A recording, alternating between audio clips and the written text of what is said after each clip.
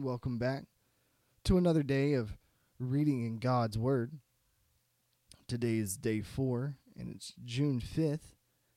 And today we'll be reading from Genesis chapter 8, verse 1 through chapter 10, verse 32, Matthew 4, verse 12 through 25, Psalm 4, 1 through 8, and Proverbs 1, verses 20 and 23. I hope you are enjoying these, and we're going to go ahead and get started with today's reading. Genesis 8, verse 1. But God remembered Noah and all the wild animals and livestock with him in the boat. He sent a wind to blow across the earth, and the flood waters began to rescind.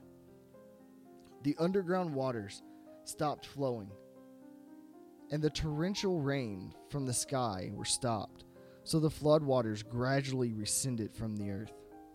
After 150 days exactly, 5 months from the time the flood began, the boat came to rest on the mountains of Ararat. 2.5 months later, as the waters continued to go down, another mountain peaks became visible.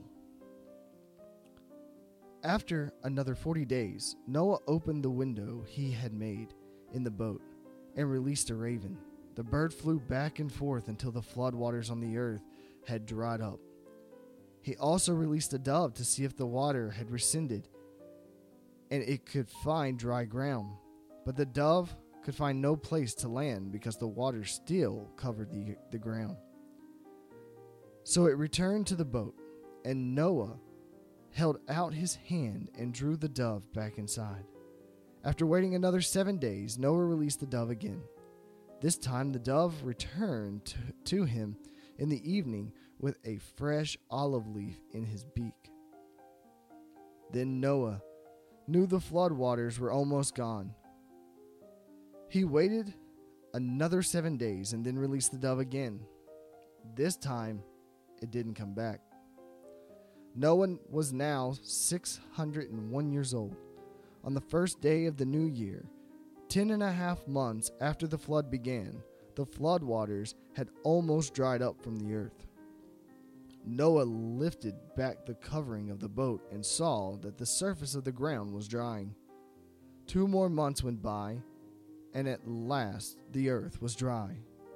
Then God said to Noah, "Leave the boat, all of you, you and your wife, and your sons and their wives. Release all the animals, the birds, the livestock, and all the small animals that scurry along the ground, so they can be fruitful and multiply throughout the earth." So Noah, his wife, and sons and their wives left the boat, and all of the large and small animals and birds came out of the boat pair by pair. Then Noah built an altar to the Lord, and there he sacrificed as burnt offerings the animals and birds that had been approved for that purpose. And the Lord was pleased with the aroma of the sacrifice, and said to himself, "I will never again curse the ground because of the human race, even though everything they think of or imagine is bent toward evil from childhood. I will never again destroy all living things. As long as the earth remains, there will be planting and harvest, cold and heat, summer and winter, day and night." Then God blessed Noah and his sons and told them, "Be fruitful and multiply. Fill the earth, all the animals of the earth, all the birds of the sky, all the small animals that scurry along the ground, and all the fish in sea will look on you with fear and terror. I have placed them in your power. I have given them to you for food, just as I have given you grain and vegetable. But you must never eat any meat that still has the lifeblood in it. And I will require the blood of anyone who takes another person's life. If a wild animal kills a person, it must die. And anyone who murders a fellow human must die. If anyone takes a human life, that person's life will also be taken by human hands. For God made human beings in his own image. Now be fruitful and multiply, and repopulate the earth. Then God told Noah and his sons, I hereby confirm my covenant with you and your descendants, and with all the animals that were on the boat with you, the birds, the livestock, and all the wild animals, every living creature on earth. Yes, I am confirming my covenant with you. Never again will floodwaters kill all living creatures. Never again will a flood destroy the earth. Then God said, I'm giving you a sign of my covenant with you and with all living creatures. For all generations to come, I have placed my rainbow in the clouds.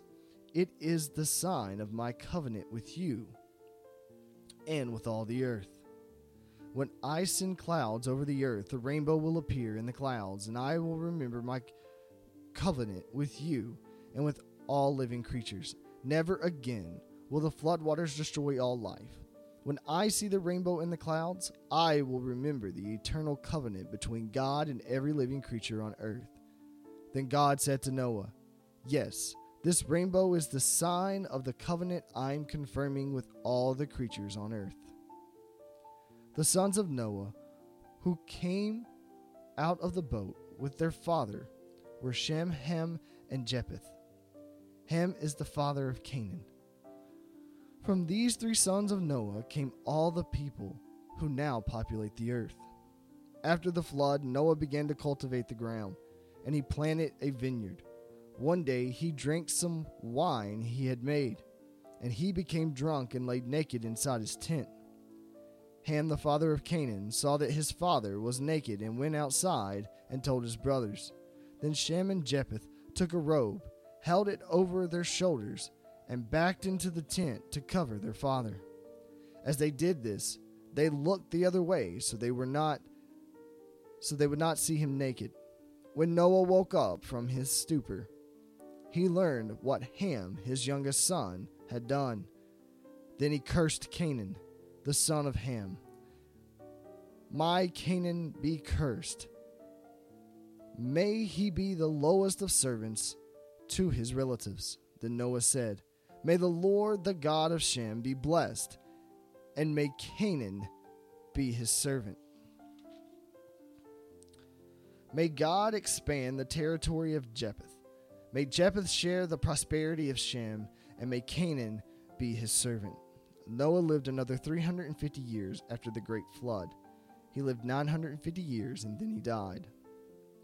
This is the account of the families of Shem, Ham, and Japheth, the three sons of Noah. Many children were born to them after the great flood. The descendants of Japheth were Gomer, Magog, Madai, Javan, Jubal, Meshech, and Tyrus. The descendants of Gomer were Ahimelech, Japheth, and Togarmah. The descendants of Javan was Elish, Tarish, Kitham, and Jonam. Their descendants became the seafaring peoples that spread out to the various lands, each identified by its own language, clan, and national identity. The descendants of Ham were Cush, Mizraim, Put, and Canaan.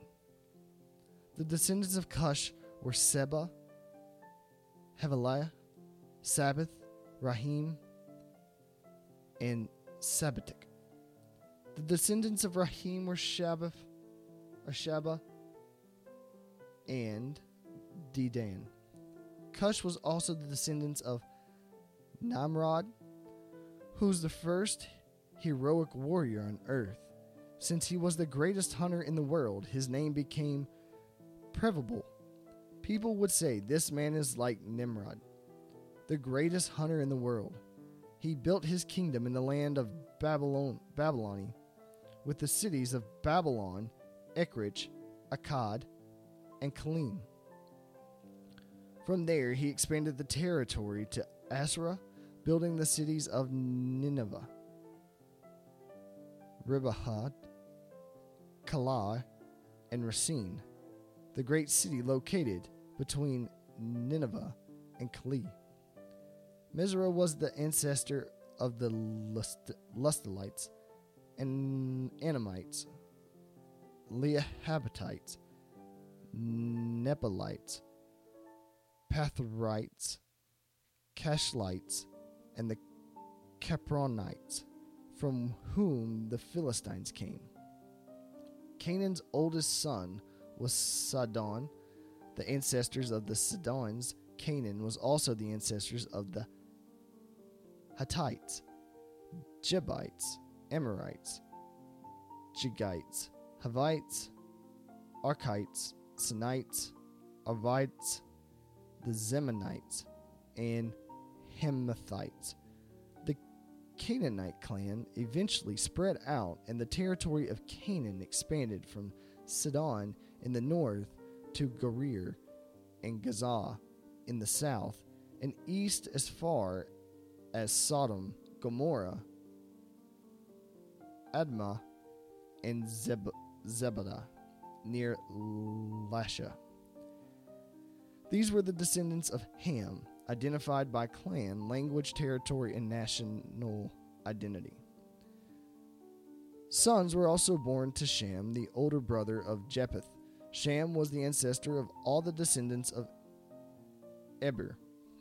The descendants of Shem were Elam, Ashur, Arpax, Lud, and Arm. The descendants of Arm were Uz, Hul, Gether, and Mash. Arpaxad was the father of Shelah, and Shelah was the father of Eber. Eber had two sons. The first was named Plag, which means division. For during his lifetime, the people of the world were divided into different language groups.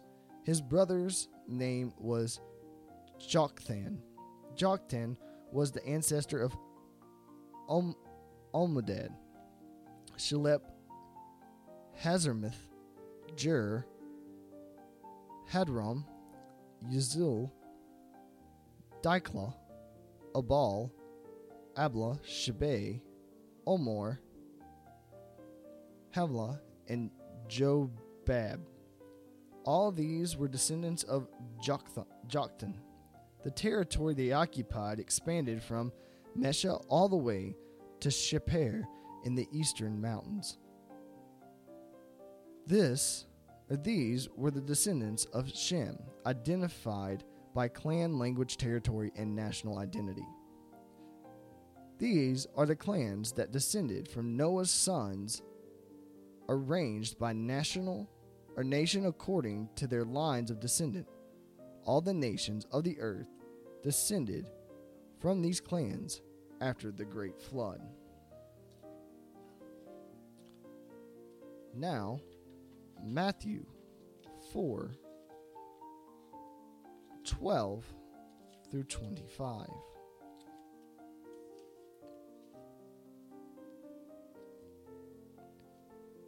When Jesus heard that John had been arrested, he left Judah and returned to Galilee. He went first to Nazareth, then left there and moved to Capernaum, beside the Sea of Galilee, in the region of Zebulun and Naphtali. This fulfilled what God said through the prophet Isaiah. In the land of Zebulun and Naphtali, beside the sea, beyond the Jordan River in Galilee, where so many Gentiles lived, the people who sat in darkness have seen a great light. And for those who lived in the land where death cast its shadow, a light has shined. From then on, Jesus began to preach, "Repent of your sins and turn to God, for the kingdom of heaven is near." One day, as Jesus was walking along the shore of the Sea of Galilee, he saw two brothers, Simon, also called Peter, and Andrew, throwing a net into the water, for they fished for a living. Jesus called out to them, "Come follow me, and I will show you how to fish for people." And they left their nets at once and followed him. A little farther up the shore, he saw two other brothers, James and John, sitting in a boat with their father Zebedee, repairing their nets. And he called to them too. They immediately followed him, leaving the boat and their father behind. Jesus traveled throughout the region of Galilee, teaching in the synagogues and announcing the good news about the kingdom. And he healed every kind of disease and illness.